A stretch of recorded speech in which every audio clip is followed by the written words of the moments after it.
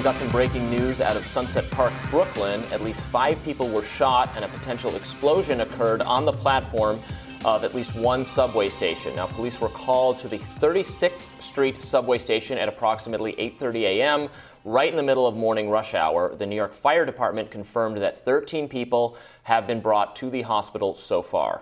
Officials say they're seeking a man with a gas mask and an orange construction vest. He fled the scene shortly after the chaos began. And he's described in this news article as a 5'5" black male, 175 to 180 pounds. That's from local ABC source. You know, so much of the early information in situations like this is not reliable. So, and, you know, there's always endless speculation that's totally fact-free. So let's not do any of that. But it's horrifying. You're seeing looking at the images. Have you seen the images, Kim? It looks just awful. Yeah, I mean, luckily it looks like they're not reporting any fatalities at the moment, so that is good news. We'll see what happens once the people get to the hospital, once they get their treatment. But from the photographs, it looks like the people are conscious. They're sitting up. You know, there's blood, but they do seem to be not in, hopefully, critical condition. Hopefully they can get to the hospital, get treatment, and get out. But so they know about this guy. Do we know if he's been arrested, or are they just looking at footage and they're telling us what he looks like? Yeah, they're just, and I don't know, maybe they have not, if they have footage of him, it's not been released. So I think this is from witness descriptions, which are very, very unreliable. So this could be a totally different person, although, you know, orange vest, gas mask is a distinctive thing to notice. Yeah. So they haven't released any footage yet that I can see. The governor, Kathy Hochul, she said that she was briefed on this developing situation. First responders on the scene, and they're working with the MTA to provide updates.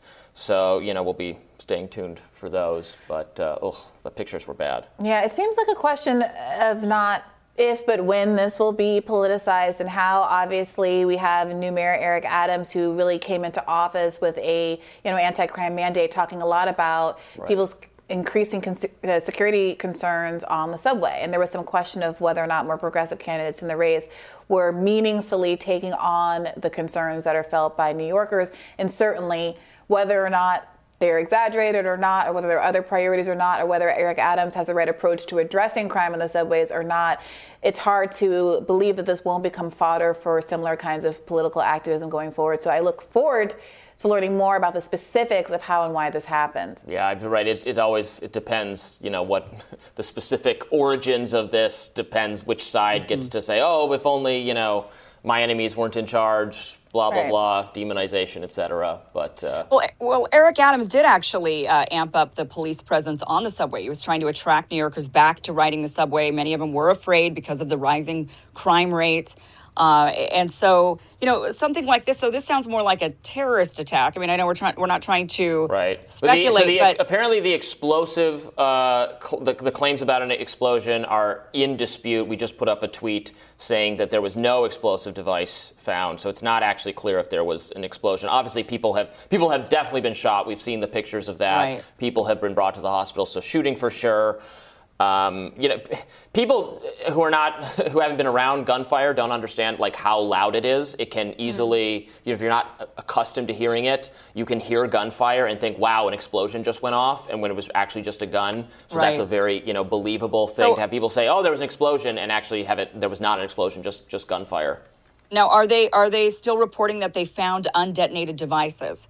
So that is something that they claimed that, that was the early reports coming out that they apparently what the original scene, what had happened was that there was smoke on the subway. Firefighters went down there because of reports of smoke, only to find people had been shot. Right. And then they had found some undetonated devices. So where the smoke came from, what are these undetonated devices? CNN says 5-shot and possible smoke device detonated. Not an explosive, but a smoke device. Right. But again, I mean, guns do create, there could be smoke from gunfire. Yeah, the pictures did look sort of hazy, but I'm no gun expert. The mayor is continuing to be briefed on the situation and says that while they're learning more, that New Yorkers should stay away from this area for their safety so that first responders can help those in need and investigate. Yeah, stay away from there for now, and we'll let We'll let you know more when we hear more. It's a developing story, obviously, but, thoughts, obviously, well wishes to anyone who was involved in this. Hopefully, no casualties and everybody gets the treatment they need. So hoping for the best, and we'll update you more when there's more that we know.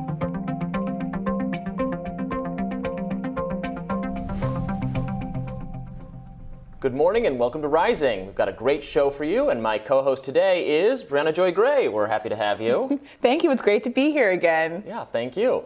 So here's what's on the agenda for today. John Iadarola and Rachel Bovard will weigh in on BLM's new transparency strategy after concealing a $6 million mansion purchased with charitable funds from the organization. David Waxman breaks down the drop in Bitcoin prices this week and what you could expect to see in the future. But first, the White House is expecting extraordinarily elevated inflation numbers in today's report from the Labor Department, and largely blaming the rise on Putin's price hike. The White House press secretary, Jen Psaki, coined the term during a presser yesterday. Let's watch. We expect March CPI headline inflation to be extraordinarily elevated due to Putin's price hike. And just as an example, since President Putin's military buildup accelerated in January, average gas prices are up more than 80 cents. Most of the increase occurred in the month of March, and at times gas prices were more than $1 above pre-invasion level. So that roughly 25% increase in gas prices will drive tomorrow's inflation reading. And certainly it's not a surprise to us, but we certainly think it will be reflected. However, inflation was at 7.4% in January before the invasion, and in February it went up to 7.9%. For context, Russia didn't invade until February 24th. So most Americans, unsurprisingly, aren't buying into the Putin price hike narrative either, as the public looks to be much more concerned with rising costs over the war in Ukraine. A recent poll from NBC found 68% of Americans think Biden's priority should be getting inflation under control, over 20% who think he should work to end the war in Ukraine. And according to a poll from the Kaiser Foundation, 55% of Americans say inflation is the biggest problem in America, while 18% named Ukraine as the biggest issue. And obviously these are related issues. Always when you're trying to rank issues, what matters most, it's a little bit of a, what's the science behind that? But clear voters do see a link, I think, between the two, but they're not sold entirely on the idea that, everything would be fine. But we have to do this Ukrainian war, so sorry, you have to pay more for everything. That is clearly not persuasive. Yeah, I think the worst case scenario is making American voters believe that you're more interested in a rebranding campaign than actually doing your best to meet the needs of the moment. I think that if you had more confidence in the people's ability to say, hey, some of this stuff is in your control, some of the stuff is out of control, but there was a belief in the institution of government that it was fighting for you and doing the best that it could, these individual numbers and swings wouldn't matter as much. But when the most visible response that people are perceiving is the idea that we're going to have some alliterative name like Putin's price hike that's being pushed on them instead of something more substantive, it doesn't really matter what you're due on an underlying basis. People are going to lose confidence and faith in the institution. Yeah, it sounds so focus group tested, yes. sort of. It probably was focus group tested. Or it was tested by Jen Psaki and her friends. They're ooh, that sounds really good. Go with that. 100%. She's so checked out. She's leaving. Every problem can't be solved by alliteration and putting things in groups of threes. That doesn't work outside of your high school English class. Darn it. Well, that's my strategy. I got nothing else. So later in the briefing, Psaki pushed for Congress to pass the administration's proposals on child care, other areas that would reduce the rising costs for families. It is a reminder to us, to our allies on the Hill, and hopefully to many of the American people that we need to do more to reduce costs for the American people. We have, of course, legislation that could do exactly that, cut the cost of child care, of health care, of elder care. These all have enormous impacts on people's budgets, on when they're doing those calculations at their kitchen table, and certainly this data will be a reminder of the need to do something and take additional steps.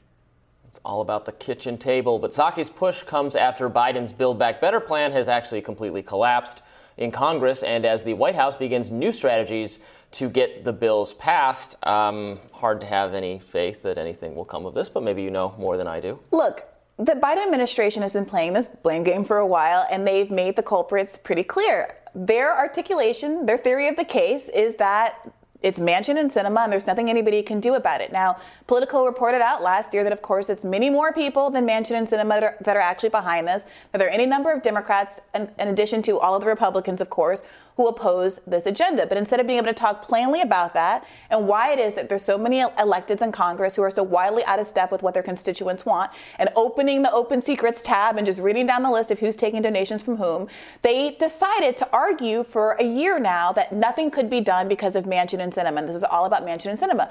So how are people supposed to have confidence that anything is going to be any different when nothing has changed with Manchin and Sinema? There's been no conversation about substantively what could move them at any point in this game.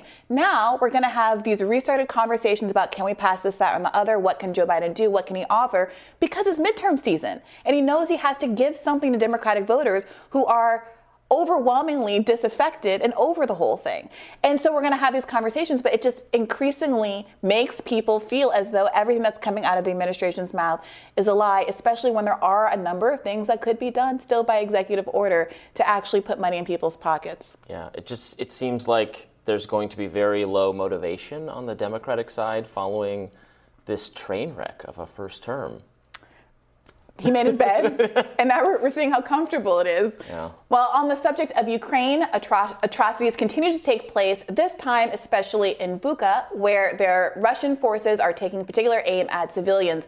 The New York Times reports soldiers tortured, raped, and executed civilians in basements or backyards. Yeah, it's grisly reporting, and also reports from Ukraine's neo-Nazi group, the Azov Battalion, which alleged that Russia is using chemical weapons against Ukrainian defenders in Mariupol. Newsweek has not been able to confirm the report independently, and as always, we have to clarify that we don't, I haven't personally reported on this or looked at it. It's so hard to know exactly what the situation is, and, the war is an atrocity unto itself, so, it's horrible regardless of the particulars of what's going on. But yeah, I read that New York Times story, and it was awful. It was describing rape and murder and mutilation, and digging up the bodies and finding out what had happened to them is just horrible. Yeah, it's very grim, and it will be interesting to see what effect this has on the voting public, especially given the polls that you read earlier. There was this interesting tension between, I think, the average person's moral disgust with these kinds of tragedies and a very humanitarian and sincere desire to want to help, but also a frustration that so many atrocities, obviously of a different scale and nature, continue all over the world and domestically at home. And I think a lot of voters are frustrated to see $30 billion added to a defense budget, all of this spending kind of happening without any conversations about how you pay for it, when the domestic agenda, as we just discussed, is so dead in the water. And also helping means also more deaths, right? It means people maybe justifiably fighting back, but it's not how do we all want to bring this to a peaceful resolution now. Yeah. And it's frustrating that it doesn't. Maybe it's coming. Maybe they're working something out. We don't know exactly. But it's awful. It's a real palpable reminder of how awful war is. Which is something we've had the luxury of not thinking about, I guess, very much. Even though we should have been thinking about it, we're plenty responsible for it. No, it's absolutely going on, but was not in the headlines. People not paying as much attention to. War has again been the headline story for the last 3 months. It should have been the headline story the whole time we were, aggressively destroying civilizations in the Middle East. But I think there are some people who are skeptical about why it is the headline story now versus before, and that may or may not be fair. But regardless of how organic an outbreak is, an outbreak of violence is, or an invasion is, I think there is still a risk that conflicts get weaponized for political ends, and it's difficult to have that conversation while still having a foot firmly rooted and wanting to have a humanistic approach to the reality of human suffering. And that's what makes this conversation, I think, very difficult, and some of the factions that have emerged around what to think about this particular crisis. And I hope we can continue to clarify and offer some perspective on that going forward. You see that in the media coverage, which is essential. There should be media coverage, but then also the reporters heckling Saki. Well, why isn't World War III on the table? Why haven't we? How many times they say we're not going to do a no-fly zone? But would you do a no-fly zone if this line was crossed, so they can get her in that line has been crossed? Don't you agree? We're in World War III already. It's just weird. It's baffling that they want that. It is baffling and terrifying. And terrifying and wrong and bad. And wrong and bad. All right, well, we'll tell you all what's on our radars coming up next, so stick around.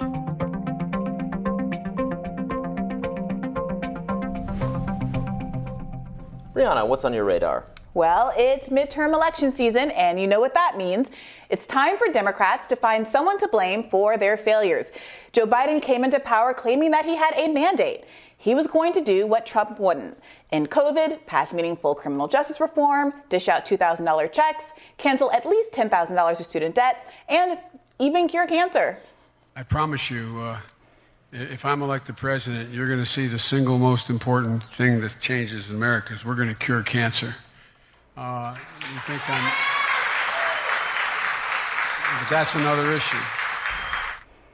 Needless to say, cancer remains tragically uncured, and other self-imposed goals like canceling student debt, dispersing $2,000 checks, passing the George Floyd Justice and Policing Act by the one-year anniversary of George Floyd's murder, and canceling at least $10,000 of student debt remain unaccomplished.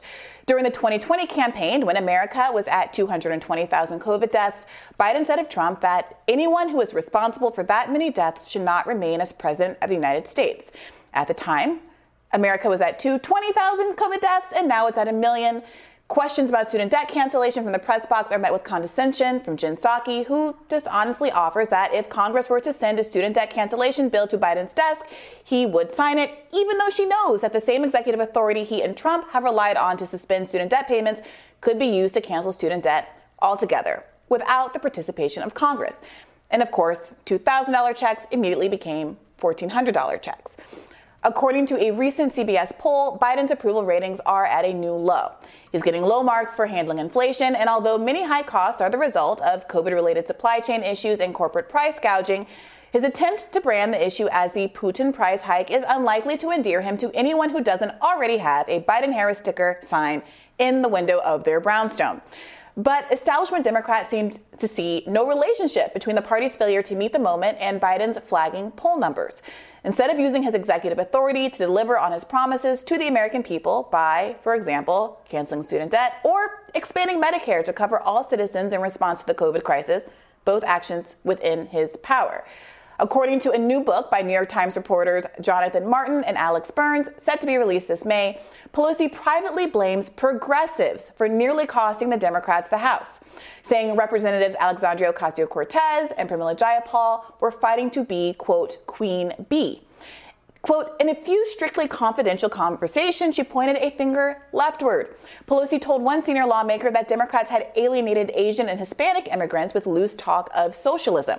According to a review of the book, in some of the same communities, the Italian Catholic speaker said Democrats had not been careful enough about the way they spoke about abortion among new Americans who were devout people of faith. Now, left punching by corporate Democrats is nothing new. Although Nancy Pelosi is the subject of more than 1/3 of conservative attack ads, her policies are never to blame for the frustrations with the party. We live in a mind-boggling reality where Nancy Pelosi can publicly defend Congress members who are often privy to insider information, participating in stock trading, while accusing socialism of being at the root of low poll numbers. Now, I'm old enough to remember back in November 2020 when Representative Jim Clyburn warned that if, quote, we are going to run on Medicare for all, defund the police, socialize medicine, we're not going to win the upcoming runoff Senate contest in Georgia. Representative Kurt Schrader of the conservative Blue Dog Coalition warned that, quote, when we see the far left that gets all the news media attention, they get scared. This playing footsies with socialism is not going to win over most of America, agreed Representative Stephanie Murphy, co-chair of the Blue Dogs. There's no amount of lipstick that can cover up the fact that these far left ideas are costing us races. But Medicare for All won on the ballot in 2020, including in some conservative swing districts. As Bronco Markovic reported at the time, Matt Cartwright won his election in that year by 3.4 points in Pennsylvania's 8th district, which has been represented by a Republican for 14 of the last 20 years and has voted for Obama twice before voting for Trump in 2016. He did this despite not just co-sponsoring Medicare for All, but going on Fox News to make the case for it. Likewise, after winning a 2018 special election for an open seat in Pennsylvania's 7th District, Susan Wild won re-election to the seat for the second time in a district whose Republican-tilting voting patterns are nearly identical to Pennsylvania's 8th. She won in spite of being on the receiving end of exactly the kind of GOP attacks that other Democrat supporters of Medicare for All have been subjected to. So despite the evidence, Democratic strategists are now arguing that the way to win is to shift right. Again, as Leah Hunt Hendricks noted in a recent op-ed for Politico, this is a mistake. She wrote, some Democrats and like-minded commentators have urged the party to veer to the right. The Democratic Congressional Campaign Committee has urged lawmakers to denounce amnesty for immigrants and tout their support for police.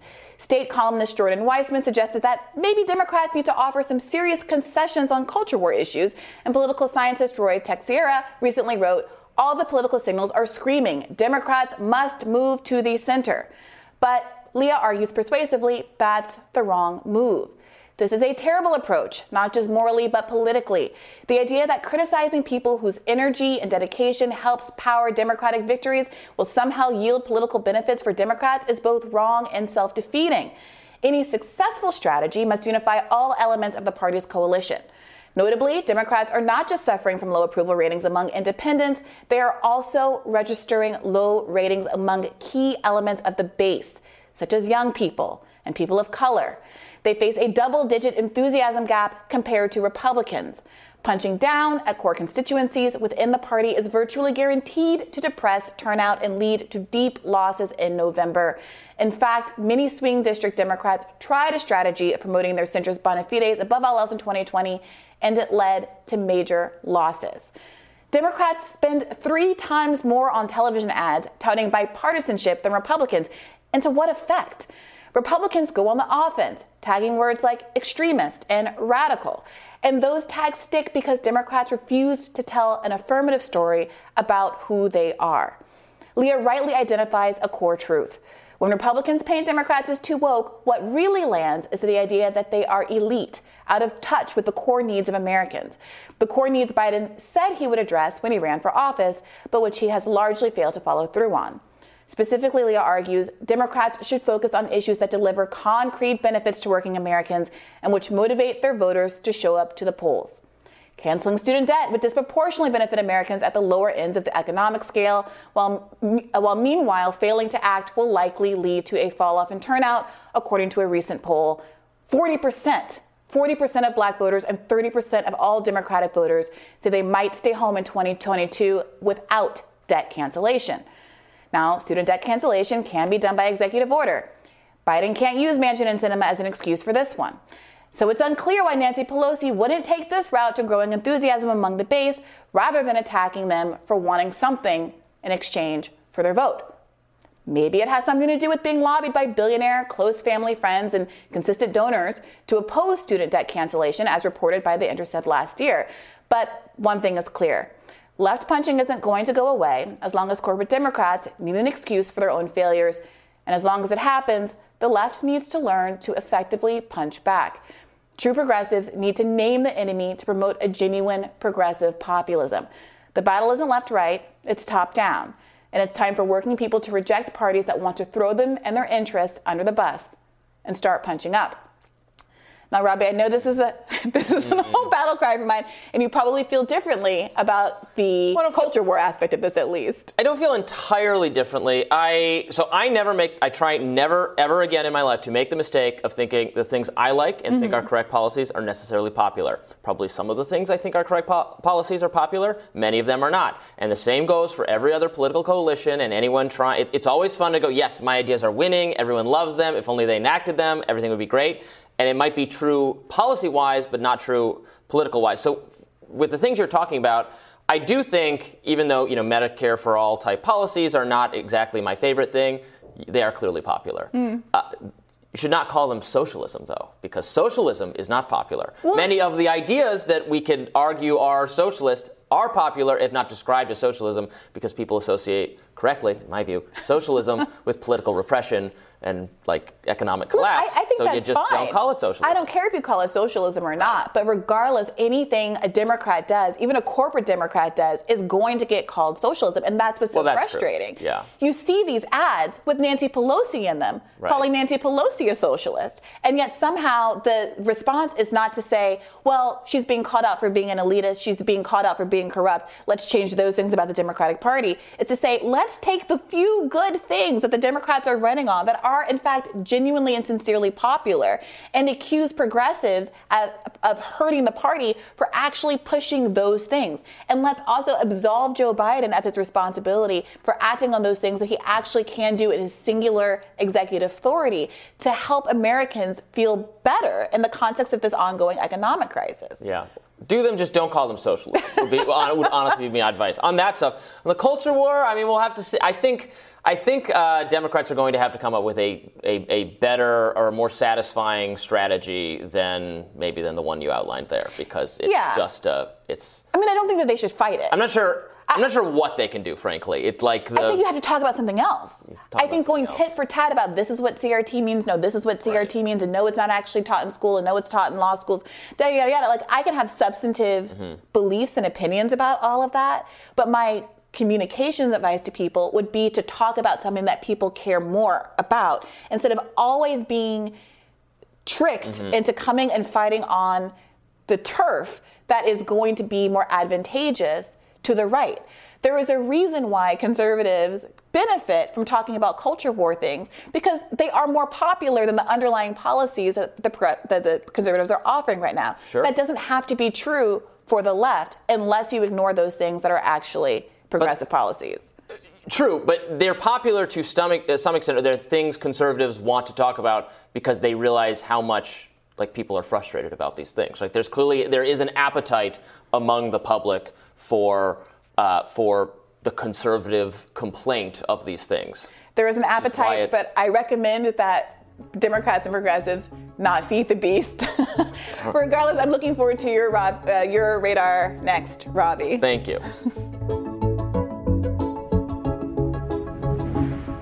Hey, Robbie, what's on your radar? Well, spring has finally sprung in the nation's capital, and D.C.'s political elites are ready at long last to party. The White House Correspondents' Weekend is coming up, of course, at the end of the month. But why wait? A slew of top cabinet officials attended something called the annual Gridiron Dinner 2 weekends ago, which was held for the first time since 2019. 72 people caught COVID-19 at the dinner. That includes Attorney General Merrick Garland, New York City Mayor Eric Adams, Senator Susan Collins, Agriculture Secretary Tom Vilsack, Commerce Secretary Gina Raimondo, and Representative Adam Schiff, to name just a few. A super spreader event, if ever there was one. House Speaker Nancy Pelosi tested positive recently as well, just 2 days after she attended a crowded event at the White House with President Joe Biden and former President Barack Obama. According to the College Fix, Pelosi recently posed for a photo with Georgetown University President John DeGioia, who himself is now positive for COVID-19. Now, some students at Georgetown aren't thrilled with their president, who's clearly enjoying himself, maskless, out and about, but has now brought back the campus's mask mandate after getting rid of it for just a month ago. That's right, Georgetown has enjoyed about 3 weeks optional masking in total. So the magazine Mother Jones says that recent cases of high-profile individuals contracting COVID and super spreader events like the Gridiron Club, quote, shows that we can't just go back to normal. But what it actually shows is that you can't just go back to normal. Political elites, on the other hand, well, they're absolutely going back to normal. If cases rise, they'll punish you. Don't expect them to make any sacrifices themselves. For them, it's business as usual. For you, maybe another mask mandate, maybe some other restrictions. Philadelphia has decided, by the way, the city, to bring back its indoor mask mandate because of rising case counts. And I mentioned Georgetown just a minute ago, but also American University, George Washington, here in D.C., doing the same thing. Now, some mandates that should have gone away for good, proving to be quite stubborn. The federal mandate requiring passengers and personnel to wear masks on airplanes, trains, and buses is set to expire on April 18th. But federal health officials are giving every indication that they are willing to extend it once again. This is a decision that the CDC Director Rochelle Walensky is going to make. That's what Ashish K. Jha, the White House's COVID-19 response director, told the Today Show on Monday. I know the CDC is working to develop a scientific framework, he said. When host Savannah Guthrie pressed Jha to clarify whether extending the mask mandate was a real possibility, he said, quote, well, it's absolutely on the table. Let's watch that. Hey, look, this is a CDC decision, and I think it is absolutely on the table. And Dr. Walensky is going to make her decision based on the framework that the CDC scientists create, and we'll make a decision collectively based on that. Technically, the policy actually falls under the jurisdiction of the Transportation Security Administration, the TSA, not actually the CDC. They're not responsible for travel policy or the White House. But the TSA, like most other COVID-19 compliant authorities, defers almost entirely to CDC guidance. The CDCs are our new masters. In practice, the power to compel masking belongs to Walensky, who has taken an extremely cautious approach to easing mandates in a variety of circumstances. But the policy of forced masking on airplanes actually runs counter to what industry professionals and experts say is appropriate. The CEOs of several major airlines have testified before Congress that the air quality on airplanes is better than the air quality in the ICU. So they think it would be extremely safe to let passengers make their own decisions about whether to wear a mask. It is not likely that COVID-19 hospitalizations and deaths would surge as a result. Unfortunately, the responsibility for making this determination does not rest with the individual traveler, even the individual airline. It largely rests with Walensky. This means that even though hospitalizations and deaths remain steady as cases rise, extreme risk aversion will likely continue to be the law of the land.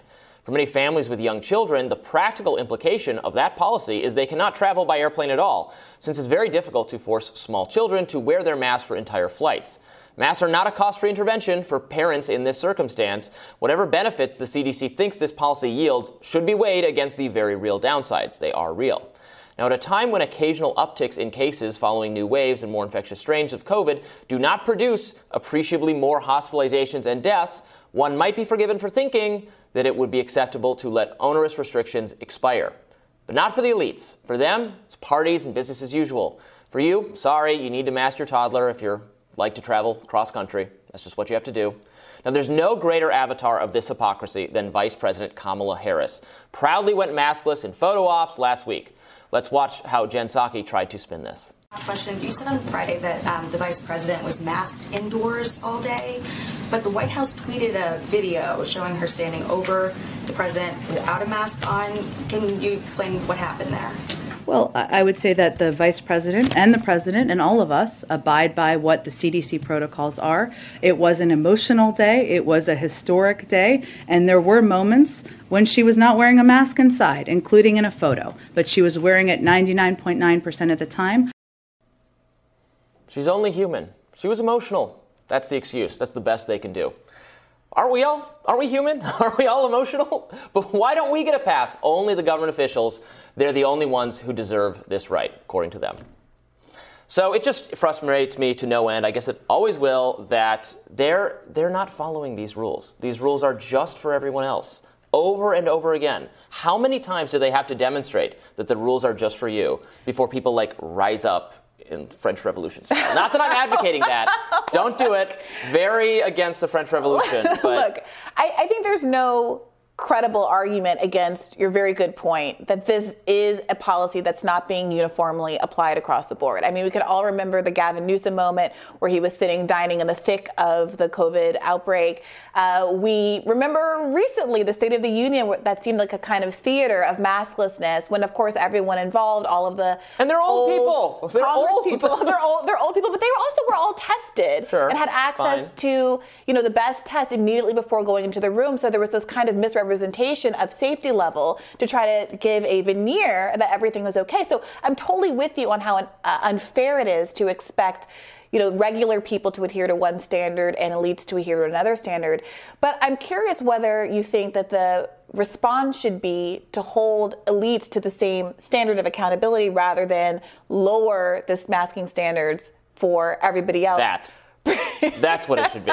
No masking for anyone. And I don't care if you're not masked as long as you are not an advocate of these policies, is my general response. Do we know anything about what my masking, hypothetically, in a plain environment, does in terms of preventing you from getting COVID? Or is your own mask sufficient safety protection? From what the CDC has now recognized, and we can only go through them, has recognized the benefits of one-way masking, that if you want to protect yourself and you wear a very one of the very sturdy masks. You have a great deal of additional protection in it, in addition to vaccination, which is the main thing you can do for protection from severe disease, and that's pretty good. Yeah, could we bring down cases probably somewhat even more, maybe a little bit more than a little bit, if we made people, mask themselves to the point of not being able to breathe? Sure. But right.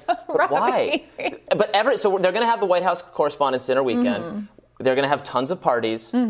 We know people are going to catch COVID. The cases are going to rise. So if your view is that we must do whatever it takes to bring down cases, which is not a view that I have, but if that is your view, I don't know how these things can go forward. But they're going to do them. They're absolutely going to do them, and then maybe D.C. might have some uptick in cases as a result, and then what? Then they're going to mask schools again because they did this? It seems really morally fraught. Yeah, look, I was in actually Philadelphia last weekend, and I observed some spaces where I definitely felt like 10 out of 10, statistically someone in this room has COVID. Yeah. And very few people in this room are wearing masks. And I do think that there is this weird kind of social pressure against wearing masks at this point, even in very liberal environments, because if no one else is doing it, it makes you seem like kind of an alarmist and insane. Yep. But also, the logical part of my brain said, statistically, 100% someone in this room has COVID, and a lot more people are getting it. So I hope that the CDC can boost its credibility by not, turning a blind eye to these kind of class-based inequities and also the inconsistency with a lot of the advice that they've been giving out recently. Good point. All right, well, the rising panel will join us next, so stick around. Black Lives Matter Global Network Fund has officially apologized after reporting from Sean Kevin Campbell revealed the group used donations to purchase a $6 million luxury Southern California creators house in the fall of 2020. They said, quote, "We know narratives like this cause harm to organizers doing brilliant work across the country, and these reports do not reflect the totality of the movement. We apologize for the distress this has caused our supporters and those who work in service of Black liberation daily." The BLM Global Network also pledged to, quote, "increase transparency, but have not disclosed how they plan to do this." Previous reporting from New York Post from all the way back in April 2021 followed several other questionable real estate purchases from then executive director Patrisse Cullors. However, that reporting didn't pick up as much mainstream traction, in part because Facebook banned content about the Post story after apparently being lobbied to do so by BLM Global Network members themselves. We've got a lot to dig into here, joined by host of The Damage Report and the Young Turks, John Aidarola, and policy director at the Conservative Partnership Institute, Rachel Bovard, who contributed to some of the reporting herself. Welcome to you both. Good morning. So, Rachel, talk to us a little bit about this story. This seems to be another case of a really bad, in addition to everything else going on with it, a really bad content moderation decision on the part of Facebook. Yeah, when it comes to suppression of circulation of these stories, as you pointed out, it goes back all the way a year ago when the New York Post simply reported on the personal purchases of Patrisse Cullors of 4 different homes totaling around $3.2 million. They did so in a way that sort of reflects how you'd report on any sort of public figure or celebrity home purchase. There was no personal data listed. It was just pulled from public record. Obviously, they took a slant on it and said, this is interesting because this woman runs a nonprofit. What is she doing? But it turned out, once the story was suppressed, nobody knew why. Meta or Facebook, right, said, well, it's because it violates our personal information policy. There's privacy concerns. They later categorized it as abusive. And up to this day, you still cannot share the story on Facebook. But now, because of reporting in New York Magazine, we know that that wasn't an independent decision by Facebook. It was because of active lobbying by the BLM group itself, which I think is a disturbing sort of collusion that goes to narrative control that we talk about a lot on this program, especially on a platform like Facebook, where people do, unfortunately or fortunately, get a lot of their news from. Yeah, and John, it seems to me that it's not just the the banning angle, the tech angle, but also that there's a kind of expectation that stories like this are being elevated in bad faith when you're coming from a left perspective, where there have been all of these back and forths about, does Hassan Piker deserve to buy a house or to have this kind of money? And there was a knee-jerk kind of reaction to this that said, okay, well, I don't want to feed into right-wing tropes. How do you address something like this, which has been revealed to be meritorious? It obviously implicates all of these dollars given to a worthy cause in good faith. How do you approach stories like this going forward, coming from a progressive perspective? I mean, I think that's a great thing to constantly have in the back of your mind when you're managing a platform. How do you spend your time? How do you spend your energy? You only have so many minutes per day. BLM is a major organization. How they spend their money, especially when the money goes into the millions of dollars, is clearly of public interest. So you should definitely report on it. Obviously, what you say about it, how much you choose to focus on it, needs to be in line with the seriousness of the story. And by the way, if there's additional angles that arise, for instance, if a particular news piece about it is being banned, then that might also generate more news. It's sort of the Barbra Streisand effect? Maybe I'm messing that up, but no, that's right. That's it. Exactly. Now, of course, bear in mind that there's a difference between one source being banned and a topic being banned. It might well be that post story still can't be shared, but I just searched recently, and there is no absence in the immediate last few weeks or back in 2021 of other news articles about this, discussion of this, videos being posted about this. There's dozens and dozens and dozens. But that said, even if just one major outlet's reporting on it is being banned, I think a lot of people already have significant concerns about the way that Mark Zuckerberg and Meta, or whatever they want to call themselves these days, how they choose to decide what gets to be talked about and what doesn't. I would love to see more oversight on that. Well, and the Barbra Streisand effect famously was about Barbra Streisand's efforts to suppress her giant mansion from being covered in the press. But John, I also wanted to ask you, what do you make of the defense and I guess the genuine strategy from some of the BLM founders that significant resources should be invested or spent in a kind of like hype house and like creating a social media brand as well? Like, is that where left-wing progressive activism is headed? That's what we're doing with all this money? Well, I've always personally wanted to own my own hype house. Thus far, my efforts in that direction have been stymied by the market. I don't understand that philosophy necessarily, but then I don't have a massive social media following. Maybe I'm behind the times. Maybe I should get into that.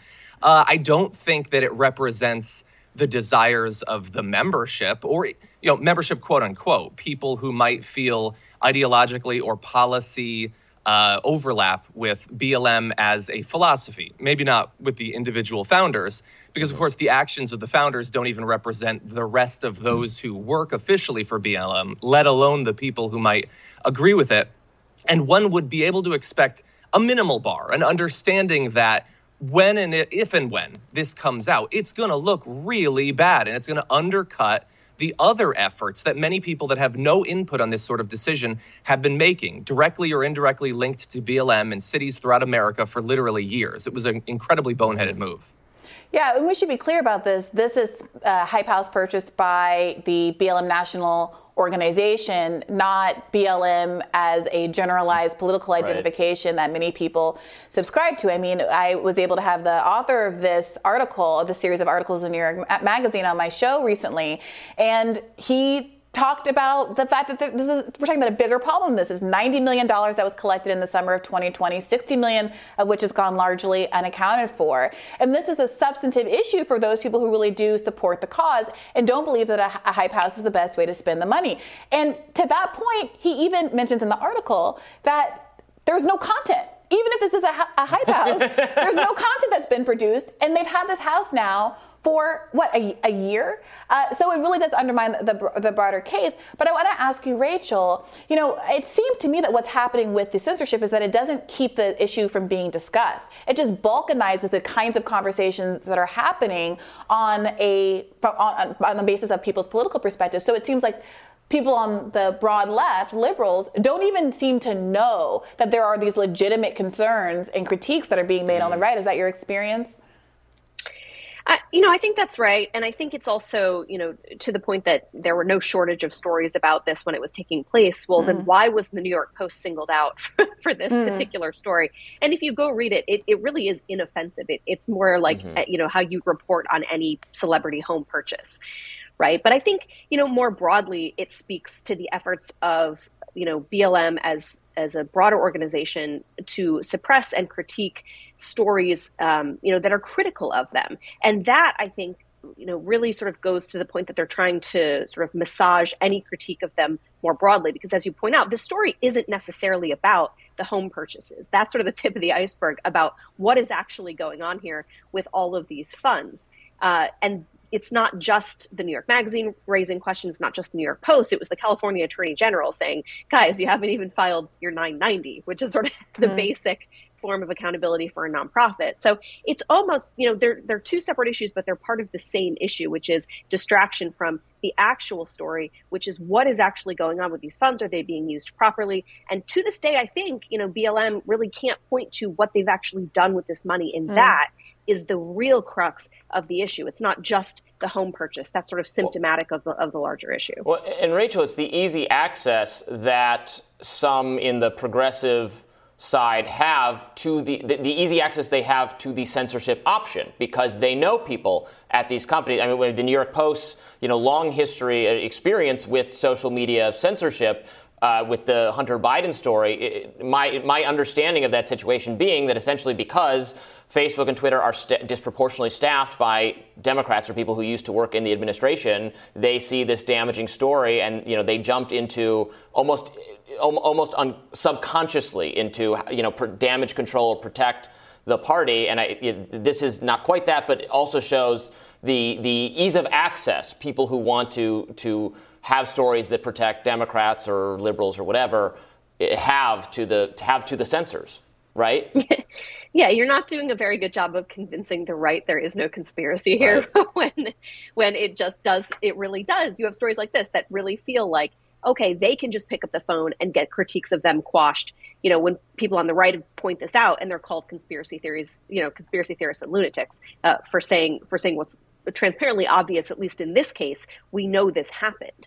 And so, I think it's an ideological concentration, between the progressive left on one hand, a lot of the same ideological balance that staffs a lot of these companies because they're primarily staffed from the Bay Area. And, of course, whether there's nefarious intent or not, when you all have the same worldview, of course, you're going to get outcomes like this. And I think that's a lot, of what the right is pointing to in occasions like this. Well, it's also worth noting that the author, Sean Campbell, kind of perceived it to be a miracle that he was able to publish this at all. And I think the fact that he himself is Black and made his story and his take be perceived in good faith in a way that perhaps the Post story and other stories weren't.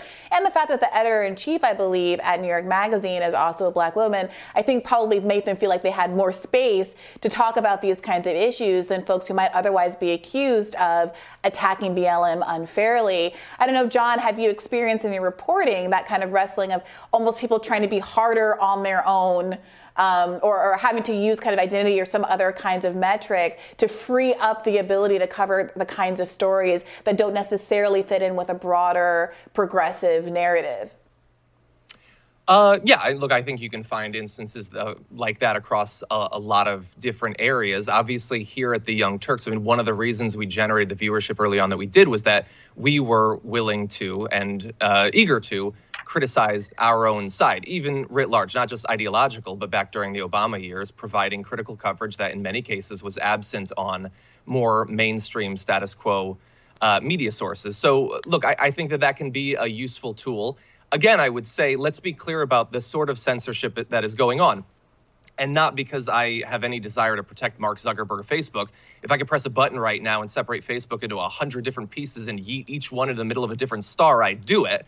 But the censorship that's going on is that this particular story from this particular source appears to have been suppressed, potentially. Discussion of it on Facebook was not. You can find Bill O'Reilly and Megyn Kelly and Ben Shapiro and Seb Gorka and all of those discussing this story. So particular censorship still bad. If we want to lobby for more oversight over Facebook as this massive platform that has an outsized influence on political discourse, I am all for that. But we need to understand the sort of censorship that's going on before we tackle it. No, I do agree with that, right? They suppress, and that was true actually even of the Hunter Biden story. Like, they suppressed the actual story, but then the next 100 stories are stories about the suppression that actually make it, make the story look more or why are they trying to stop you from reading it? That kind of thing. Well, we got to run. Rachel, John, thank you so much for joining us. Thanks, guys. And we'll have more Rising right after this. The Solana Hacker House's hackathon held in Miami over the weekend came to a halt after a bomb threat forced an evacuation of the cryptocurrency extravaganza event.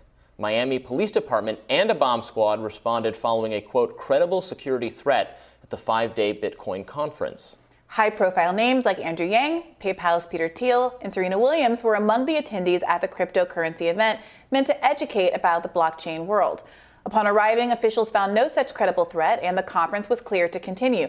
Here to talk about this weekend's crypto chaos and, more importantly, the future of this booming Bitcoin and crypto craze is David Waxman, CEO at Waxman and expert on blockchain. Welcome. Great to be here. Thanks for having me. So help us understand what exactly happened this weekend and what effect, if any, it has had on the popularity of this so-called crypto craze. Well, I'd say the, let's call it Solana Hackathon bomb threat is just the end of what was a pretty wild week in Miami, as more than 25,000 people flocked all over Miami Beach to learn about Bitcoin. You saw every rented Lamborghini south of Naples, Florida, right, line up, mostly the orange ones, and out came Bitcoin investors who had made a lot of money by betting early on Bitcoin. It was a pretty crazy week. And of course, that just capped it off. Is there anything left for those people who didn't invest early? What are the prospects now for those who are just getting interested? Well, I think one of the things we learned this past week is that Bitcoin is really at the early innings. One of the fun things about the conference when I was there was meeting all the people who, just for the first time, were learning about digital assets. Turns out that the Bitcoin bull, which premiered in front of the Miami Beach Convention Center and popularized by Mayor SOARS, was basically a symbol for people, an invitation for them to come in and learn more about digital assets. Many companies are today advertising. We saw 4 different Super Bowl ads this year focusing on buying Bitcoin. And the conference was basically just an illustration of this is now mainstream. A recent poll came out showing that more than half of Americans have a pretty good understanding of cryptocurrencies. And that portends that there's probably going to be a lot more purchasing in the future. Yeah, it certainly is an interesting moment for Bitcoin. And you have Bitcoin, I think, has long been associated with some sort of non-establishment or anti-establishment causes and figures, libertarianism. Andrew Yang was there, et cetera. And I've noticed a lot more conversation from mainstream political figures warning about Bitcoin. Hillary Clinton, Elizabeth Warren, both very alarmed about what this is going to do to financial security, et cetera. What do you think is the next the next conversation about Bitcoin? Because it is going mainstream to some degree. I agree with you, but that's also going to provoke this reaction from the countervailing sort of establishment forces who fear and hate all new technology, or think that this is going to hurt them or it's scary, and we're going to increasingly hear about that. I feel. What do you think is happening? Well, we've certainly seen that more Republicans tend to support crypto and Bitcoin than do Democrats, although a good section of the blockchain caucus on the Hill actually turns out to be Democrat-led, which I think is fascinating. What we are seeing, however, is that younger representatives tend to be those who support digital assets, and the older crowd, including Elizabeth Warren, are quite against it. So what I think is the conversation as this becomes more and more mainstream, it's certainly going to turn more towards potential regulation, new types of policies that, of course, need to be potentially drawn up and passed. And, of course, all the various different agencies and the different bureaus underneath the Biden administration, they're taking a look at Bitcoin, digital assets, and central bank digital currencies, and they're investigating that right now. Well, this weekend's brief disruption in Miami isn't slowing Bitcoin down. In fact, according to Forbes, rising gold prices could cause the currency to reach $1 million per coin. Again, what does this mean for the average person? Because I've got to say, I have covered Bitcoin and cryptocurrency probably 4 or 5 times on my own podcast at this point. And if I were trying to understand what side of the issue I should come down on, to your point, there is bipartisan consensus on both sides of the issue. There is an age disparity that goes on, but it's hard to find an ideological root. I've talked to people about how there's an interest in cryptocurrencies as a way to avoid sanctions and get around kind of the American hegemony in a global context, as we're talking about Russia and Ukraine. And there are people who are avoiding sanctions for good reasons and for bad reasons, right? There are individual Russians who are obviously able to use some of these alternative currencies to free up assets and get around sanctions that have nothing to do with them. And there's also an argument, depending on how you feel about this politically, that, it's good for various countries, depending on where you fall politically, to be able to avoid kind of the hegemony of Western economic tyranny.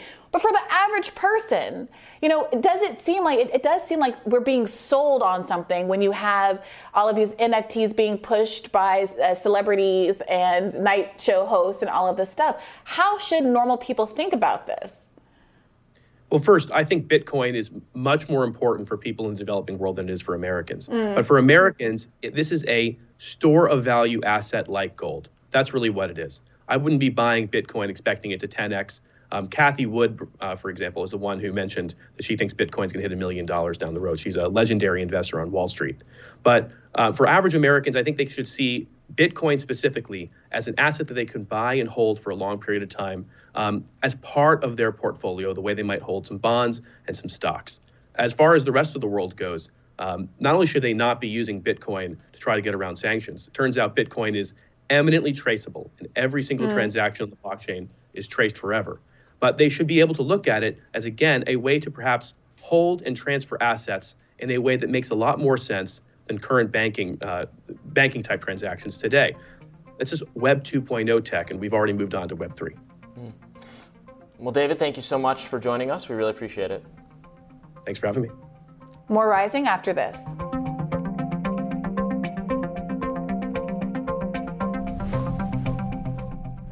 Hey, Kim, what's on your radar? Please comply with COVID rules. Control your soul's desire for freedom. That is what is being said by this messenger drone above Shanghai.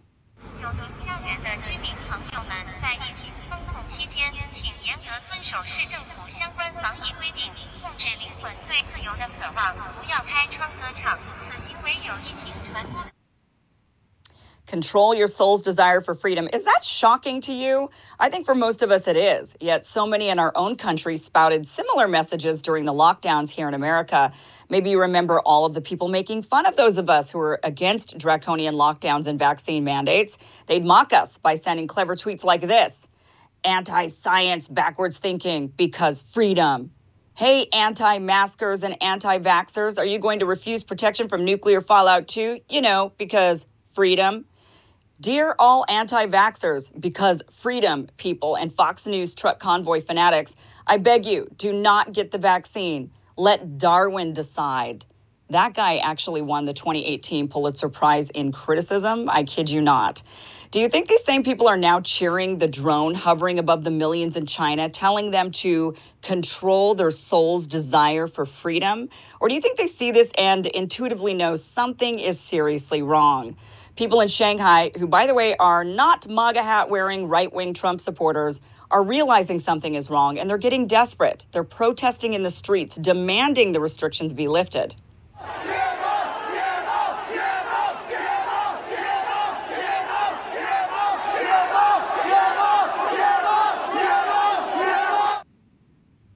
And here they are collectively screaming from their apartments in protest.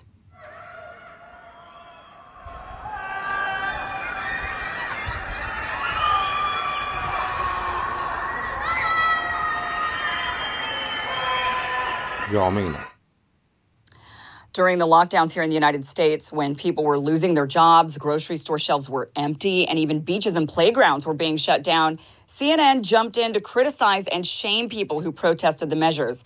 Now they seem shocked by China's similar behavior. The scale of this lockdown is just staggering. You've got 25 million residents in Shanghai locked in indefinitely. This is in China's most populous and cosmopolitan city, and people there, they're feeling helpless and frustrated, but much of the dissent is being censored. Selena Wang there could have been describing New York City, Los Angeles, or any other major liberal-run city during the spring-summer lockdowns of 2020. People feeling helpless, frustrated, unable to get daily essentials or even medical care, and being censored on social media. So let's face it, parts of the U.S. and certainly Europe weren't that far off from what we're now seeing in China. What's even more alarming is many in this country wished we would have gone further and created quarantine camps for people with or suspected of being infected with COVID. Now, to be clear, China is worse. Some localities have gone a step further. Now, if you're an animal lover, what I'm about to show you is devastating, so be forewarned. Some ultra-authoritarian local authorities in Shanghai have been rounding up COVID-positive people's house pets and murdering them, oftentimes inhumanely. Here they are rounding up those house cats, throwing them in bags where they await their extermination. Dogs are being killed on sight, sometimes brutally. This is all in an effort to stop the spread. Now, I have to admit, I've known since the beginning of the pandemic that house pets can carry and transmit COVID to humans. The science was actually always clear on that. However, I decidedly did not report on this out of fear people in this country would take it as far as China and advocate for our furry family members to be euthanized. It seems ludicrous that anyone would advocate for something so monstrous, but nearly everything that once seemed ludicrous, like draconian lockdowns and vaccine mandates, happened. So I didn't put it past people and didn't want to take the risk. Now, fear has caused many to behave in ways that maybe otherwise they wouldn't. It's part of the human condition. No matter what your skin color or nationality is, this pandemic has made that obvious. It's never a good idea to make decisions out of fear. They're rarely good decisions, and they usually lead to giving up freedoms in the name of safety. And who knows when we're getting them back, if ever. Now, to give China some credit, they at least recognize freedom is a desire of the soul and not some made-up MAGA talking point. That's more than we can say for the people in this country who throughout the pandemic politicized freedom and instead have turned it into a dirty word. And where does that leave us? If freedom is just a right-wing talking point rather than a unifying message of what America stands for, how can we possibly hope to maintain it? How can we possibly proclaim ourselves to be a democracy and a free country while mimicking China's very anti-democratic measures? Are the pro-lockdown people watching China now and realizing their massive mistakes and advocating for it? Or do they somehow think it was still justified or maybe even somehow different? That is my big question, Robbie and Brianna, on this one is, China looks pretty darn dystopian, and the things that they're doing really, really horrific. I mean, that drone shouting from the sky, telling people, just curb your soul's desire for freedom. That seems really insane. But at the same time, 2 years ago, it wasn't that much different here in the United States, certainly not different in places like Australia and New Zealand. Do you think people now are looking back, watching what's happening in China, and then saying, people that were very pro-lockdown, do you think they're now saying, okay, maybe that wasn't exactly the best decision? Or do you think they're thinking, no, that's different? I mean, it scares me greatly that despite how, I would say, tyrannical and unacceptable the COVID restrictions were in the U.S., and you and I were both very critical of them from an early point, despite how bad they were, the U.S.'s restrictions were like in the least, one of the least stringent categories when you compare to places like you've described, like Australia, like what China is doing still at this late date, pursuing a impossible COVID zero strategy, or a strategy that involves, losing so many freedoms, so much enjoyment of life that as to not be worth it. And it's disturbing, but you make a very good point that, despite the kind of criticism of that policy we're getting from mainstream Americans, liberal Americans, they were for, maybe not for the some of the excesses, the murdering pets, that kind of thing, but they were saying, you're the Grim Reaper if you're at the beach. Like, that was a common thing 2 summers ago. Totally wrong, but common thing, pushed by our media. Yeah, it feels like there's two things. There was some of the COVID misinformation and overstating of facts, the Grim Reaper at the beach, the misinformation about what was going on with pets. I remember being told very clearly that pets could not transmit COVID in the beginning, but I guess that's been revised.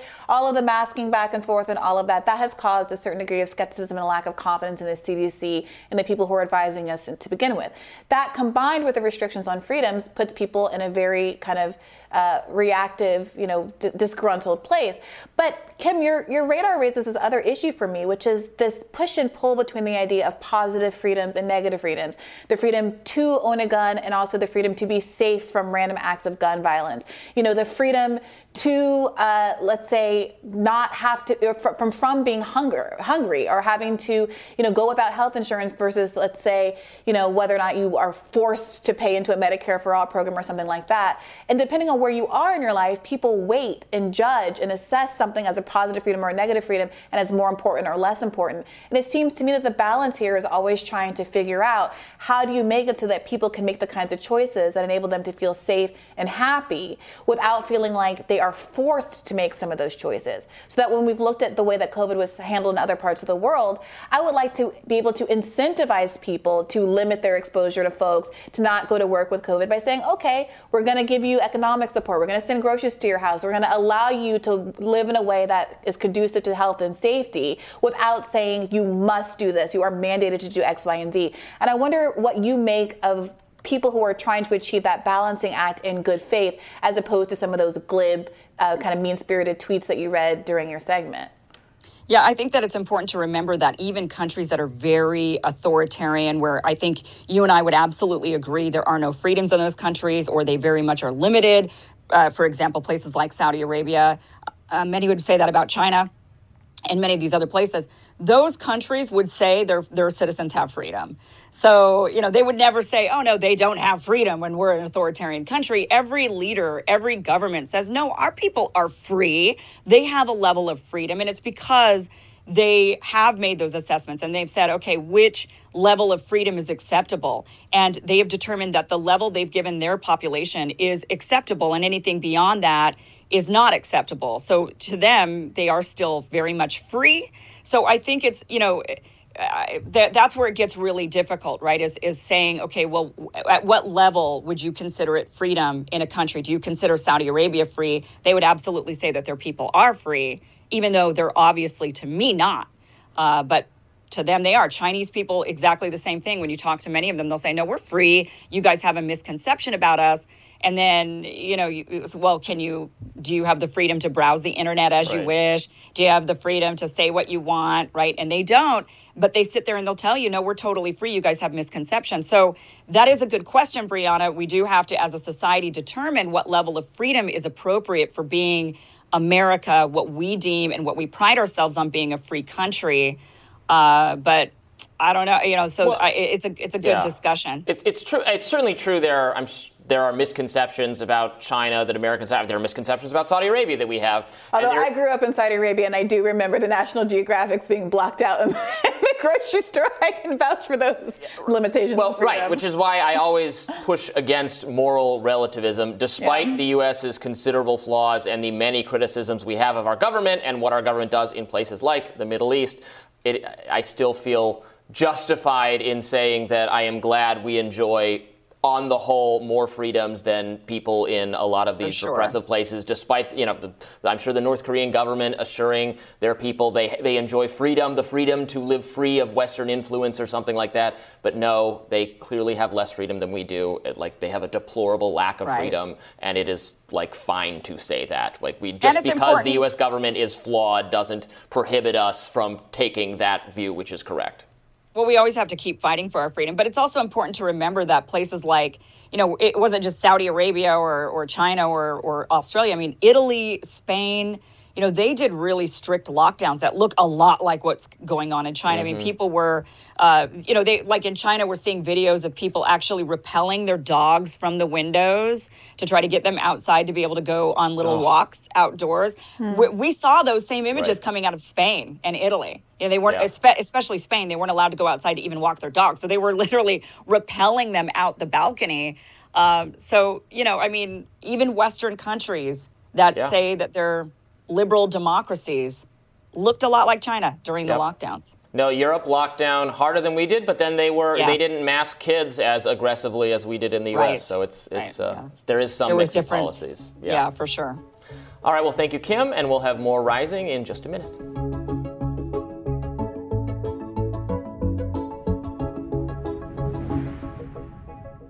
That's done by members of Congress.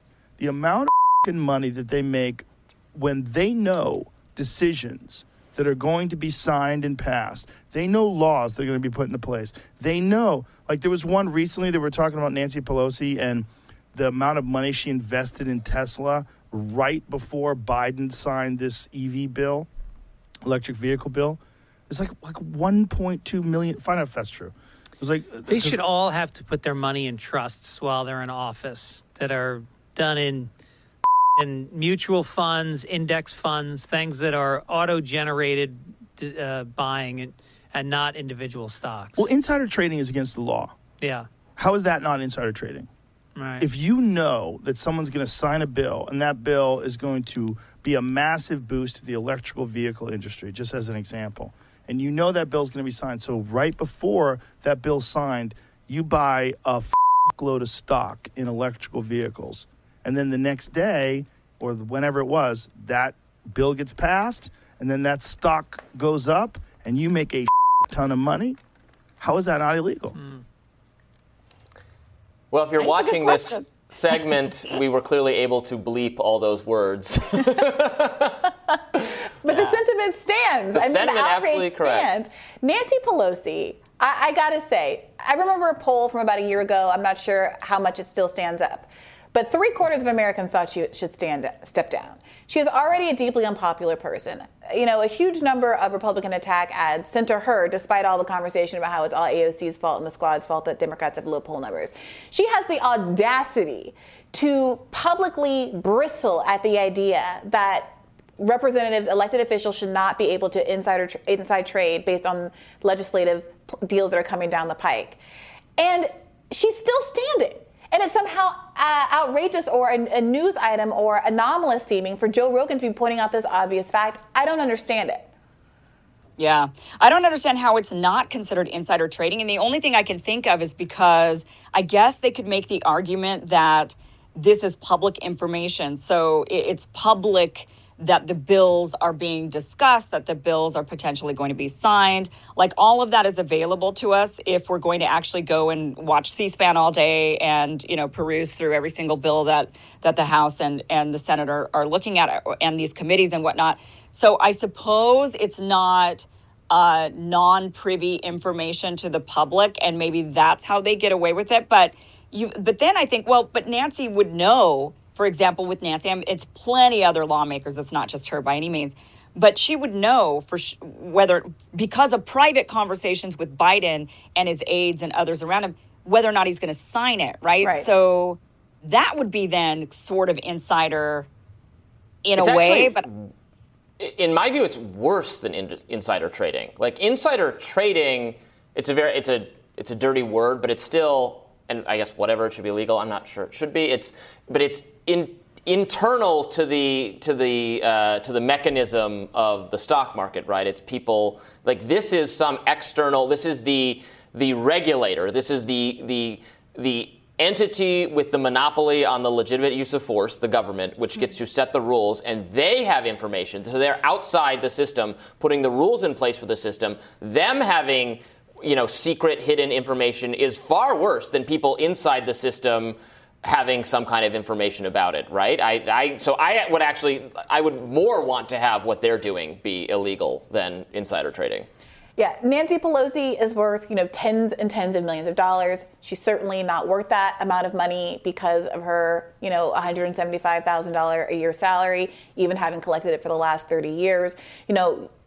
It undermines trust in the institution.